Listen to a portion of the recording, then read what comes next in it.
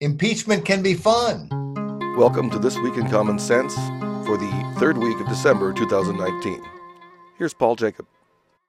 That was sort of our theme this week, because we had three commentaries about impeachment, sort of touching on impeachment, and there was some lightheartedness. Well, maybe in two out of three. The first one that comes to mind, it was the one that was arguably the least lighthearted. I heard Trump talk about the Chinese trade deal and basically say, do us a favor. Apparently this guy, I know this will shock everyone. Apparently this guy says stuff like, somebody's terrific and then they're a bum the next second. And he says things like, do me a favor, or do us a favor. So, but he asked him to buy agriculture. And there was some commentary about it that, hey, this is Trump doing a deal with China that's going to help one of his main voting blocks, farmers and rural folks. And of course, if you are president of the United States, the timing of different things right before an election, as far away as possible from an election, if it's not such a good thing. These are very important.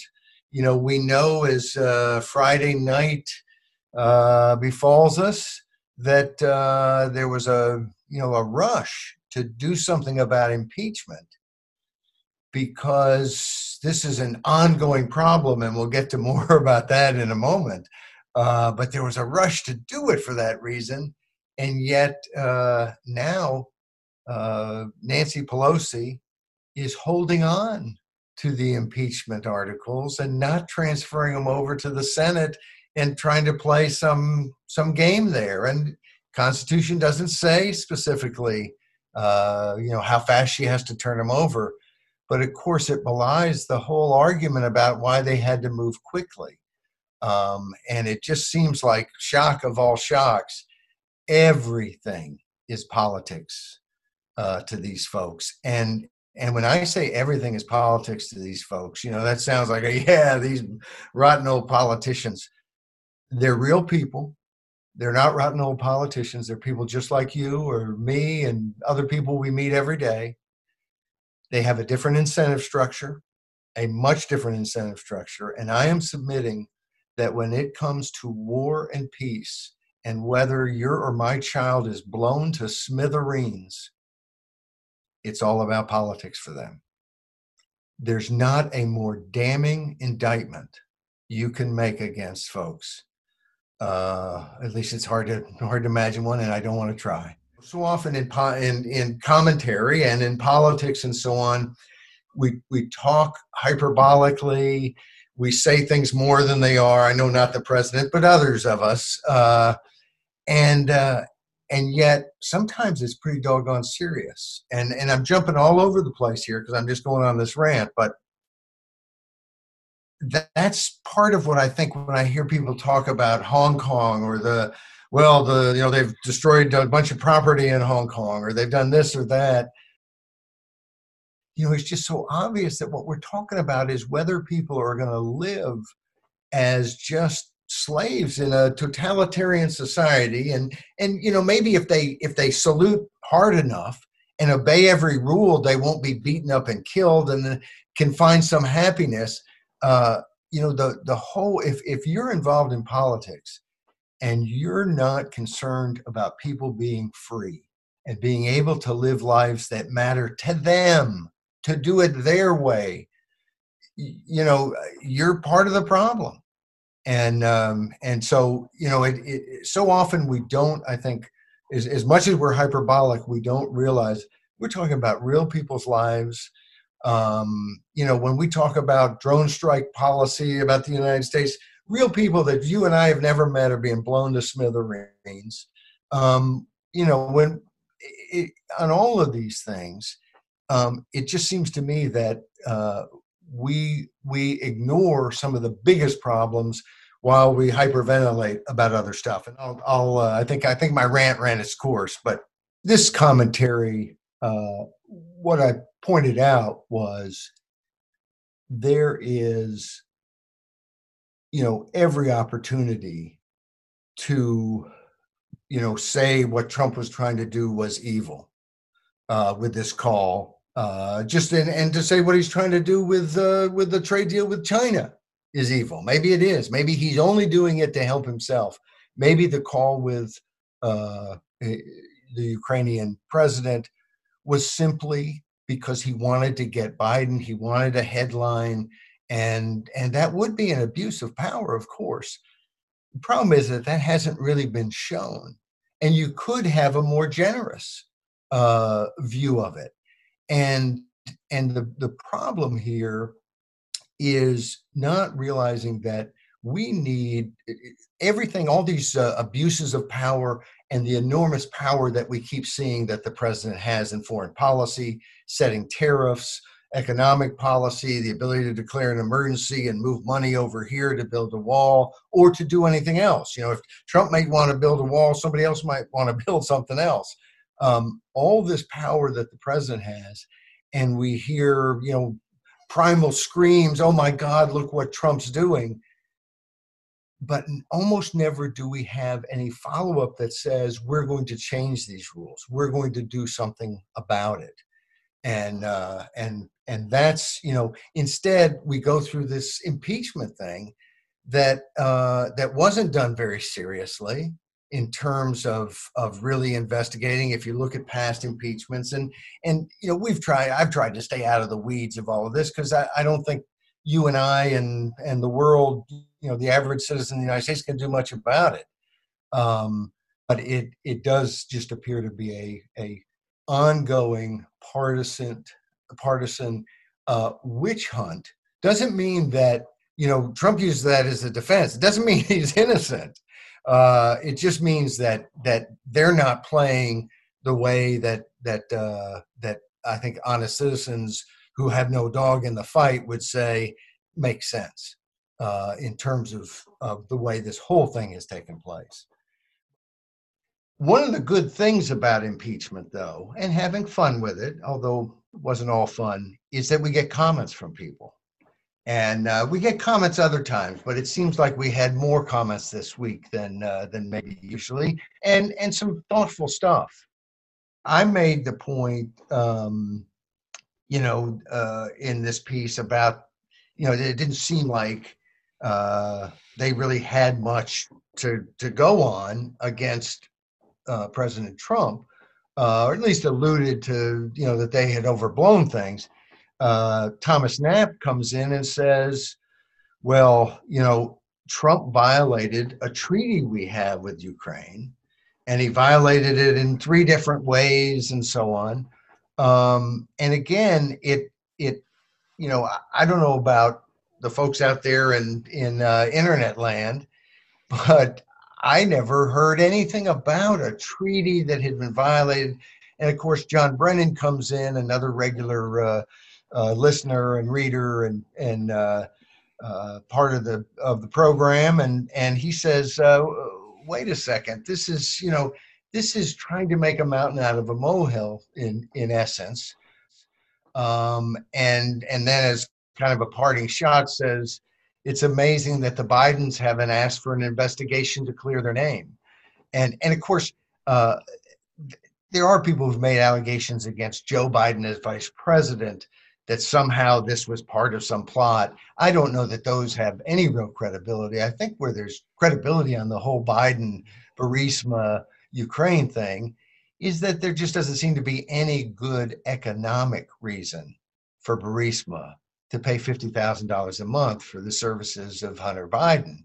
And that question doesn't get answered. And in fact, in much of the media, doesn't get asked.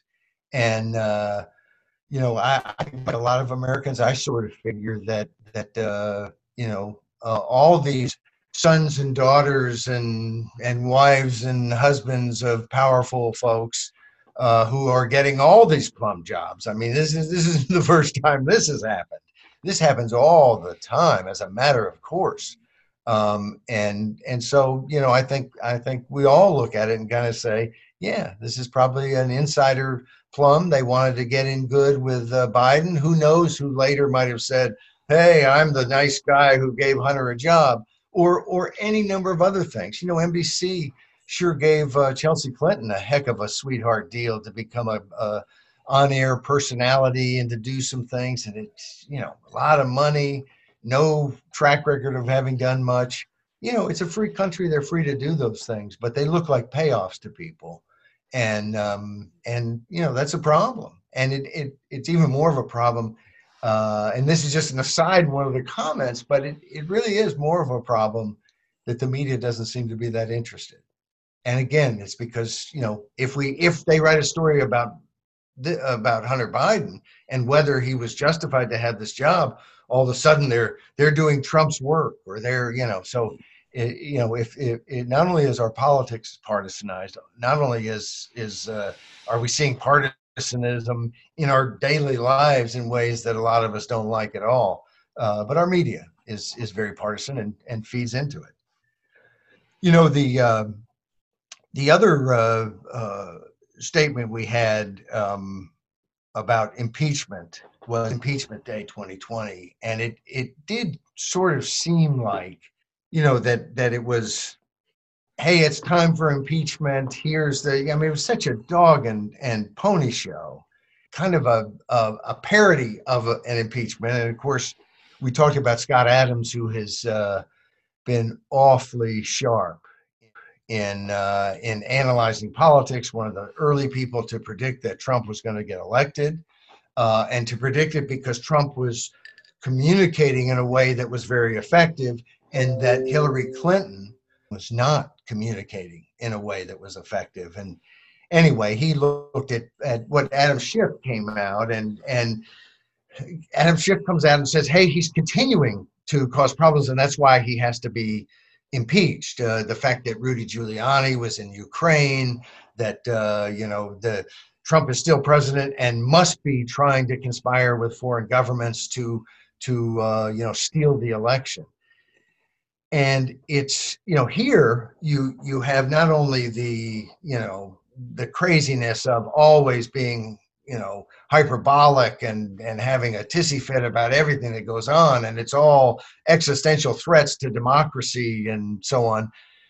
But it's a pre-crime. It's that we have to impeach him not for what he's done, but for what he might be doing right now. And it kind of shows a pretty weak case. And when you walk through it, and frankly, in reading parts of the Mueller report and looking at different things and reading the news, I'm not at all happy with the way Trump conducts business from what I can see. I'd like to see, I wouldn't mind more investigations of different things. This call could have been looked at in maybe a much deeper way. I'm not sure that's really would have been fruitful. I'm just saying that this is not to say, hey, Trump is innocent. He's never done anything. He's doing everything perfectly. It was a perfect call, as Trump would say. But I can laugh at Trump saying stuff like that, and I can I can look at this and realize they have wanted to impeach because of what happened in the 2016 election. Well, they had an opportunity. They had a whole report, and it didn't come to, hey, there was collusion. It didn't come to, there was conspiracy to violate the law.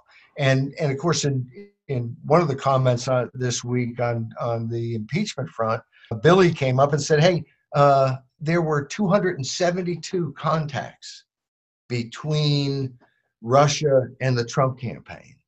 And they didn't report to the FBI or to whoever. Well, one, I don't know that that's true, but I don't dispute it at all, because I'm sure there were lots of different contacts. I mean, some of them were at meetings, at public meetings and so on. So, it's not as if anyone's saying, oh, that was a contact where they did something nefarious. They didn't.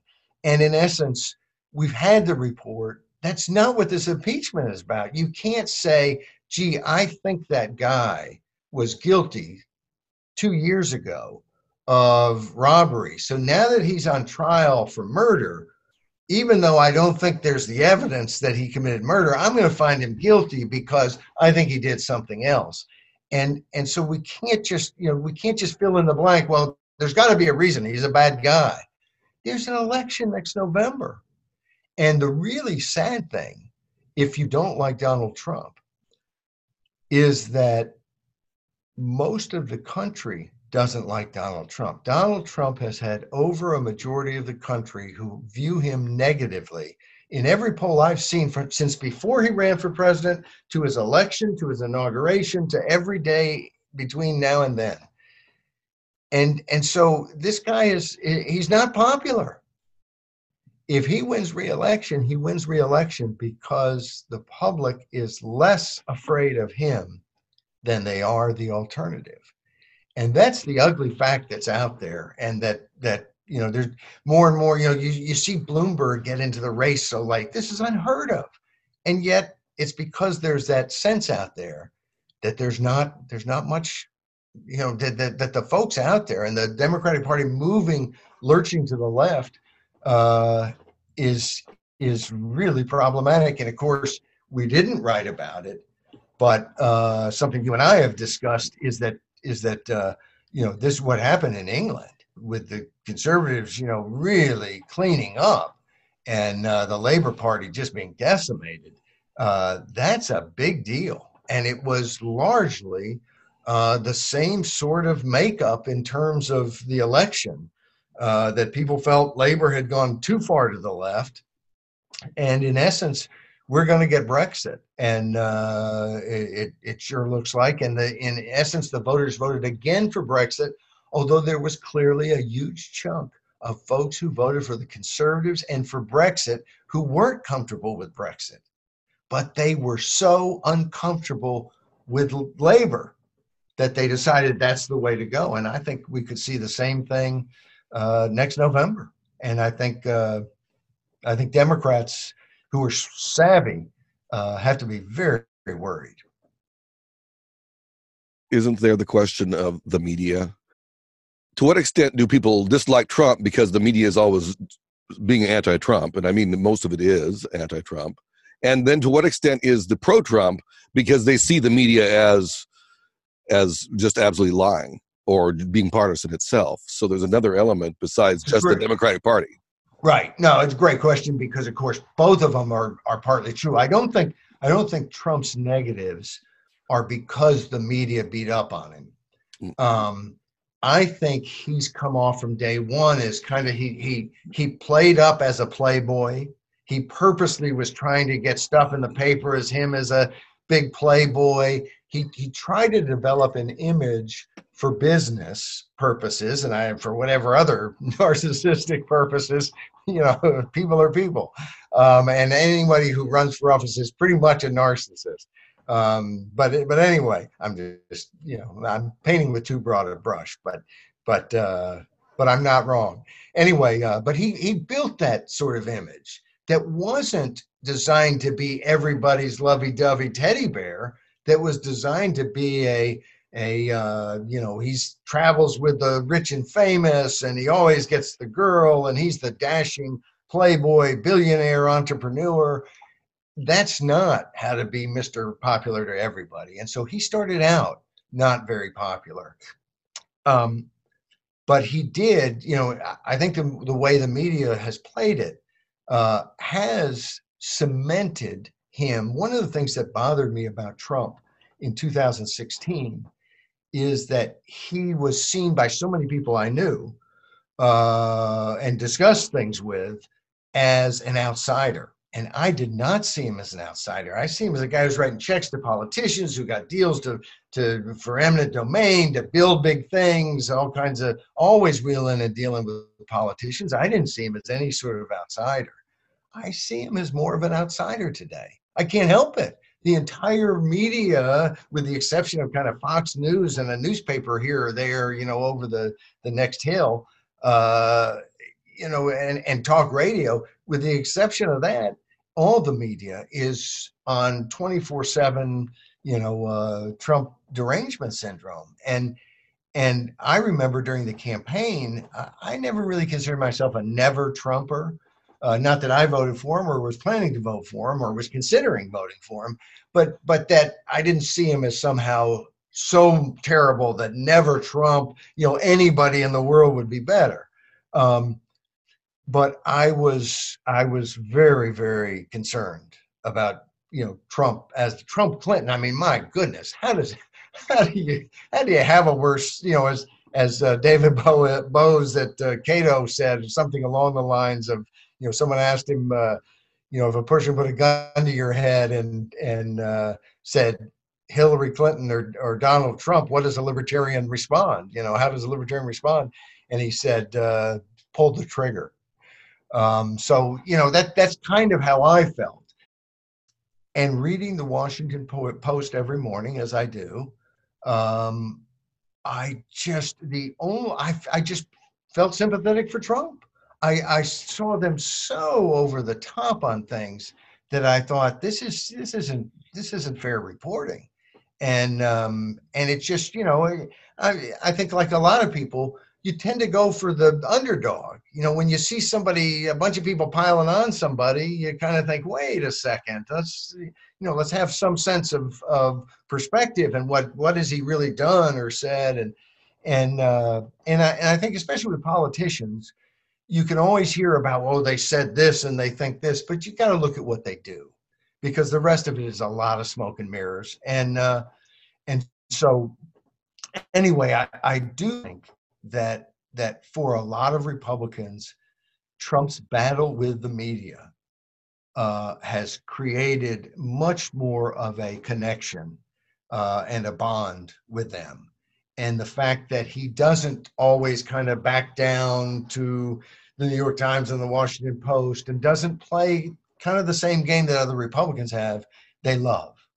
And I don't know if I love, I wouldn't always say things the way he says them and so on.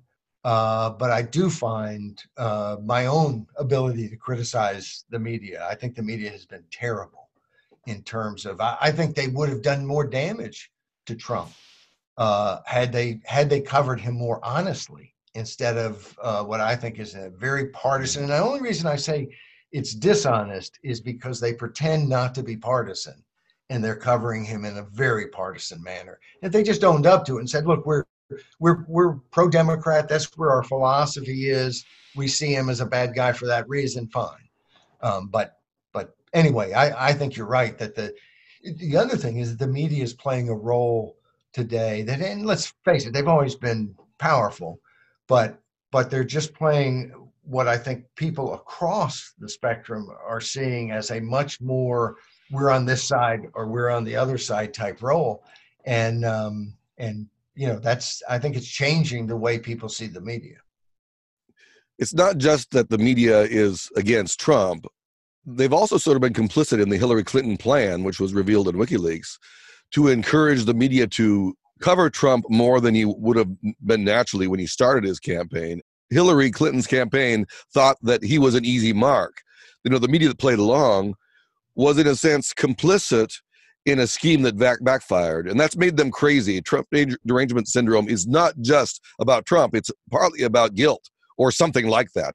Well, I think you're right. I think that's right on. And in fact, if you remember because you were up at 4 a.m. and it was 3 hours earlier your time, but you were up editing the piece that I wrote on election night or in the wee hours of the next day morning about the election, and basically concluded with the media lost the election. The media lost.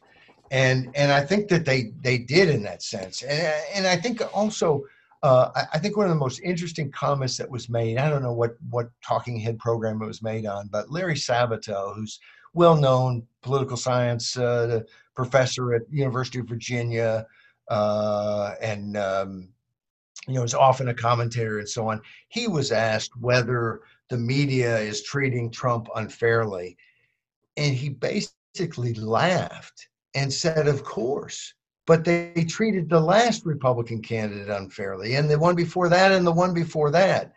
And what is true about the media is they have their own opinions. And when it comes to the national media, I remember a poll that was released, taken of the Washington Press Corps when Clinton was elected in 1992. Over 90% voted for Clinton. Over 90% of the press corps in Washington voted for Clinton. They're now covering, do they think that what George Bush or some Republican says is right? If Clinton's saying, no, that's not right, well, they've kind of already said. And look, everybody's going to have an opinion, but you either check that in some real way or you own up to it. And it's not just Democrat over Republican when it came to pro-life, pro-choice issues. Overwhelmingly, 90% plus, pro-choice. So maybe that's why they changed those terms to be pro-abortion rights and anti-abortion rights. Language matters, and look at the gun issue. I mean, for years, when Democrats wouldn't touch the issue, the media continued to push for the need to do something to restrict our Second Amendment rights. And, I'm not objecting that they don't have the right to say what they want to say. They do. But I think they're saying it in a fraudulent way when they don't own up to the philosophy that they're pushing. And I think that it's right for us to warn other people, look, when you're listening to basically the mainstream media, ABC, NBC, CBS, their cable affiliates, CNN, the New York Times, Washington Post, Associated Press, they have a liberal bias. And when I say that, I think that the National Press Corps is to the left of the Democratic Party. They're not, they're over closer to the Democrats. No. They are pulling the Democrats further to the left. So it is, I think it's important to recognize. There's one complication there with the pulling to the left. The media left seems to be very interested in war and the deep state. They seem to be very much on board with whatever the CIA says. They seem to easily buy into stuff, and that was covered in your Wednesday column, Between the Devil and the Deep State. See? Yes. And I'm going to give you credit here in front of everyone that wonderful title was your title. That was another one. I think I had like 8 different titles for it, and I told you none of them are any good though. And this was a good one, a keeper. Lots of fun. But part of what we're talking about there is the other story that is breaking, but is not getting a whole lot of coverage, and that is the IG report on the FBI and Michael Horowitz coming out, and they want to run with Horowitz said there was a legitimate purpose for the original investigation. In essence, saying that the category they put it under, if those things happen, then that's a legitimate, category of activity to be investigating as a potential crime. And so, some people had said, it was all, even going in was ridiculous and so on. So maybe it gave them some cover. The real takeaway, if what you're trying to do is not to beat someone so you win the next election, and so in the news cycle you said X and Y and they said Z and you win because people say, well, I guess they didn't do anything. If you actually read the report and look at what's really happened, we had the FBI again and again with not low-level people, but crack teams put together and under high-level supervision. Lie by changing items that they gave a secret court. So it's bad enough for those of us who believe in civil liberties. It's horrifying enough that we have secret courts in our country.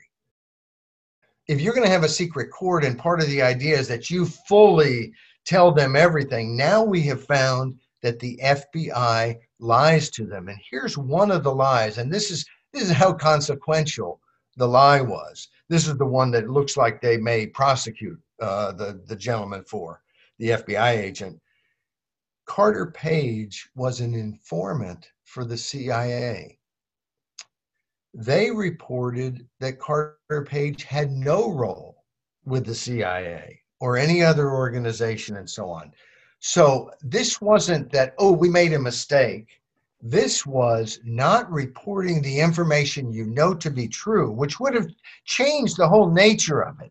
If the CIA in effect has used this guy as a source, then that changes a little bit the whole way they're painting him. This is serious, serious stuff. And this wasn't the only mistake, error, crime that may have been committed. This is very important stuff. And again, it seems like there's not the sort of interest that you would expect. The media, oh my goodness, this was secret. Now we find out about it, and it's a terrible thing. They violated people's rights and so on. But we're not going to hear it that way. And we're not going to hear it that way because of Trump, maybe? I don't know. Is this just Trump derangement? So anything that an intelligence agency says, we now have to believe just verbatim, don't even question it. Whatever the CIA says, whatever the FBI says is true, no matter what. Is that what the media thinks is the dominant media thinks is the way we ought to approach these things? It appears to be, but I'm hoping it's just because they've gone crazy over Donald Trump, because on a long-term basis, a media that views you as a traitor if you ever question the national security state is not a media that Thomas Jefferson or other people who said, hey, given a choice between a free government and a free press, I'd take a free press. Well, I wonder if we may have to resume the body and find out if he still thinks that, when we cure all of his ills. We had 2 non-impeachment scripts this week. Yes. One of them, Gloating Time, we ought to mention just briefly because we had this debate over net neutrality. Net neutrality, I mean, what does that sound like? Sounds good. Neutrality's nice. We're going to treat everybody equally. It was a government mandate. And we had some great, we did the commentary. I wanted to basically just remind people, look, the world was going to end. The internet was going to be disastrously unable. We wouldn't be able to use it. Only powerful interests could. Instead, more people using it, faster speeds. Obviously, this was a success. And interestingly, we had 2 comments that are worth pointing out. One by Daniel McKernan, where he really pointed out this was not big tech taking over as much as the government taking over and getting its nose in the tent. Once the government could kind of decide who deserves to have what, Katie barred the door, bad things are going to happen. And I think he's right on the mark. And then we also got Thomas Knapp, who has been disagreeing on a lot of things, to say this was a great commentary, but to disagree on one item of it, which was that we referred to the people behind net neutrality as left. And he argues that they are more appropriately should be seen as statist or even conservative. And he also argued that libertarians are on the far left of the spectrum. I don't know what spectrum he's using exactly, and you can use different ones. You can get to different places. But I just wanted to say this, which is I endeavor to use the language, the labels that I think most people recognize.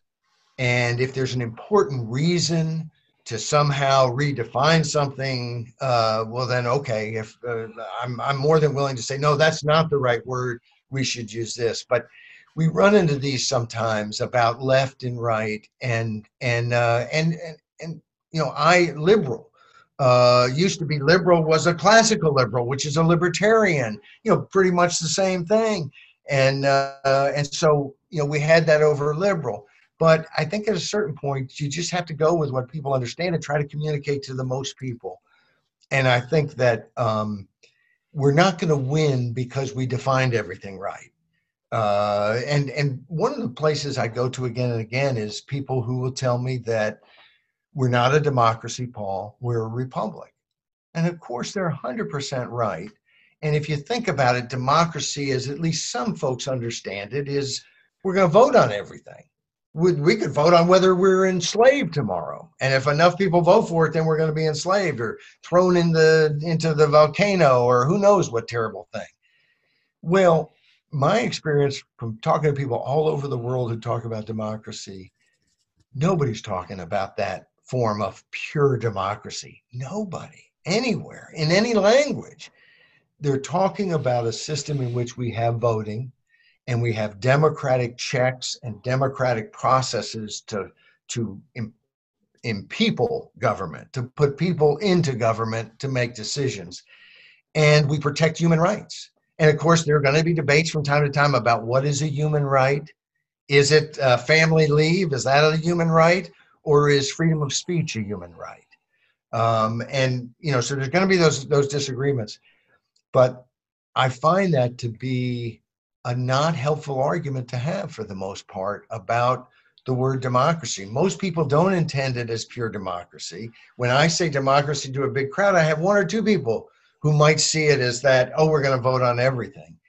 And I think what it does for libertarians and some conservatives is to cause them to not notice the fact that when people are in control of their government, when they go to the polls and vote, they're voting for policies oftentimes, most often, that I think conservatives and libertarians are going to like. I think that voters do better at the ballot box on issues than they do on candidates because they're not given the kind of good choices on candidates that they ought to be given. And I look at a place like Hong Kong, where we just had an election where they vote for the first time where pro-democracy candidates are running for these local councils, and the pro-democracy candidates go from never having run before to 90% of the seats. And you can't say, oh, 90%, they must have been a fraudulent election. No, their opponents ran the election. So we know that if they were going to cheat, they were going to cheat. They maybe got 95%. So democracy is a wonderful tool, as far as I'm concerned, a wonderful mechanism to better allow citizens to control their government. Not perfect. People make mistakes. But there's, if the idea is we need some experts to do it, or that, somehow we have to have arm's length from the regular people, that's our hope. I think if you had average Americans everywhere making decisions, we're going to make much, much better decisions than if you have that bunch in Congress making all the decisions. That's a recipe for disaster. Thank you for tuning in to This Week in Common Sense, which can be seen each weekend on thisiscommonsense.com and on YouTube, and listened to as an audio podcast on SoundCloud and Stitcher.